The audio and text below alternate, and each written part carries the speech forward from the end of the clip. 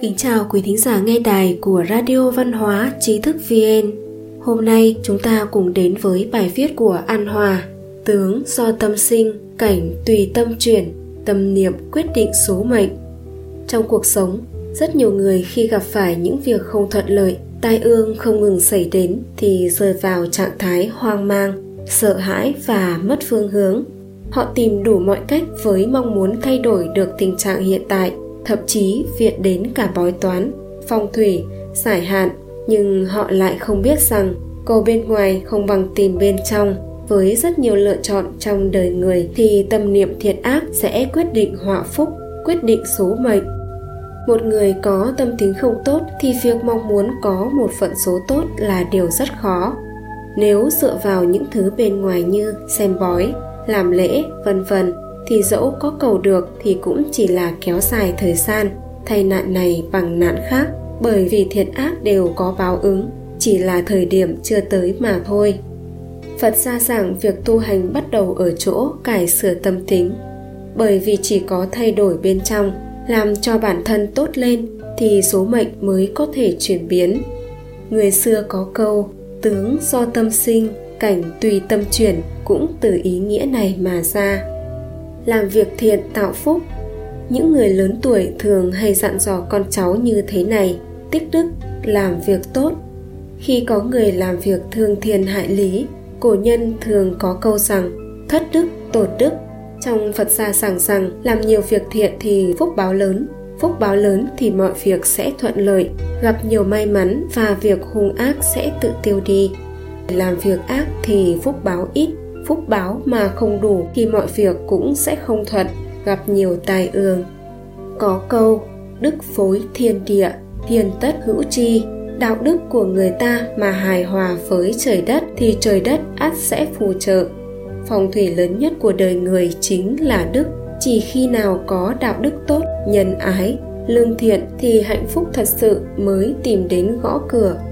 Người có tâm niệm thiện lương thật sự sẽ không theo đuổi những thứ bề ngoài. Họ biết rằng việc thiện chân chính là xuất phát từ nội tâm, nên họ không cầu danh, không cầu hồi đáp. Do đó, việc mà họ làm là đại thiện và thường được làm một cách âm thầm, kín đáo, lặng lẽ, không phô trương. Đây mới là cách làm việc thiện đúng đắn nhất. Tâm niệm quyết định số mệnh. Tâm niệm của một người thường sẽ trong lúc vô ý mà quyết định số mệnh cả đời của họ. Hạnh phúc vui vẻ hay không đôi khi không nằm ở việc chúng ta có bao nhiêu hay có cái gì, mà phụ thuộc vào nội tâm chúng ta nhìn nhận như thế nào. Một người hay phàn nàn không phải là vì anh ta gặp nhiều khó khăn hơn người khác, mà thường là vì nội tâm của anh ta tràn ngập oán trách, than phiền. Điều này trong lúc vô hình sẽ trở thành thói quen, khiến anh ta luôn thốt lên những tiếng than trách buồn bã, oán trời, trách đất, và sẽ khiến anh ta gặp nhiều hơn nữa những sự tình không may mắn, tinh thần sa sút. Một người thường xuyên chê trách thì lâu ngày sẽ trở thành thói quen, nhìn ai cũng không vừa mắt, nhìn việc gì cũng chán ghét.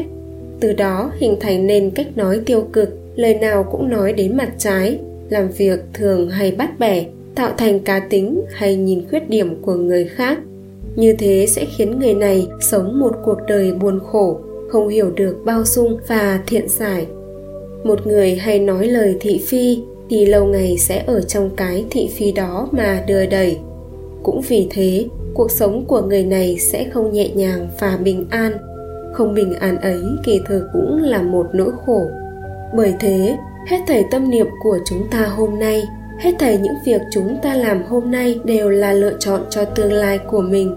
Thiện niệm là phù hợp với thiên lý và cũng là lựa chọn sáng suốt nhất của con người. Cải biến tâm niệm. Cá tính, thói quen, tâm thái của một người đều có mối quan hệ mật thiết với tâm niệm của người đó. Tâm tính nếu như không cải sửa thì cho dù người đó có cải sửa phong thủy, nghề nghiệp, tên họ đi nữa cũng sẽ không thay đổi vận mệnh được.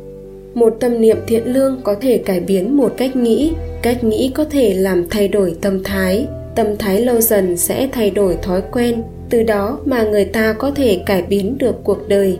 Do đó, một người cần thường xuyên nhìn cuộc đời tích cực, nhìn vào mặt tốt của người khác nhiều hơn, biết nghĩ cho người khác hơn. Tâm niệm tốt giống như một hạt giống tốt sẽ nở ra một bông hoa xinh đẹp, hương thơm không ngào ngạt nhưng lại có dư vị hạnh phúc. Người thiện lương thì khi nhìn nhận người khác, nhìn nhận sự việc đều lạc quan, tích cực, nhìn ra điểm tốt của người khác nên dễ dàng có được vận may trong cuộc đời. Ngoài ra họ luôn khoan dung, nhẫn nhịn, thận trọng trong mỗi việc, lạc quan yêu đời nên họ sống thọ hơn. Bởi vì tâm thái luôn ở trạng thái tốt nên phần thiện của những người này thường nhiều hơn, có tình yêu thương đối với người khác. Như thế họ có thể kết được nhiều thiện duyên, vận khí cũng tốt và tiền đồ cũng rộng mở. Quý thính giả có thể truy cập vào trang web tri thức vn.org hoặc tải ứng dụng mobile Trí thức VN để đọc được nhiều bài viết của chúng tôi hơn. Một lần nữa, xin cảm ơn quý vị đã đồng hành cùng Trí thức VN. Đừng quên nhấn subscribe, đăng ký kênh của chúng tôi và để lại lời bình luận ở bên dưới. Xin chào và hẹn gặp lại!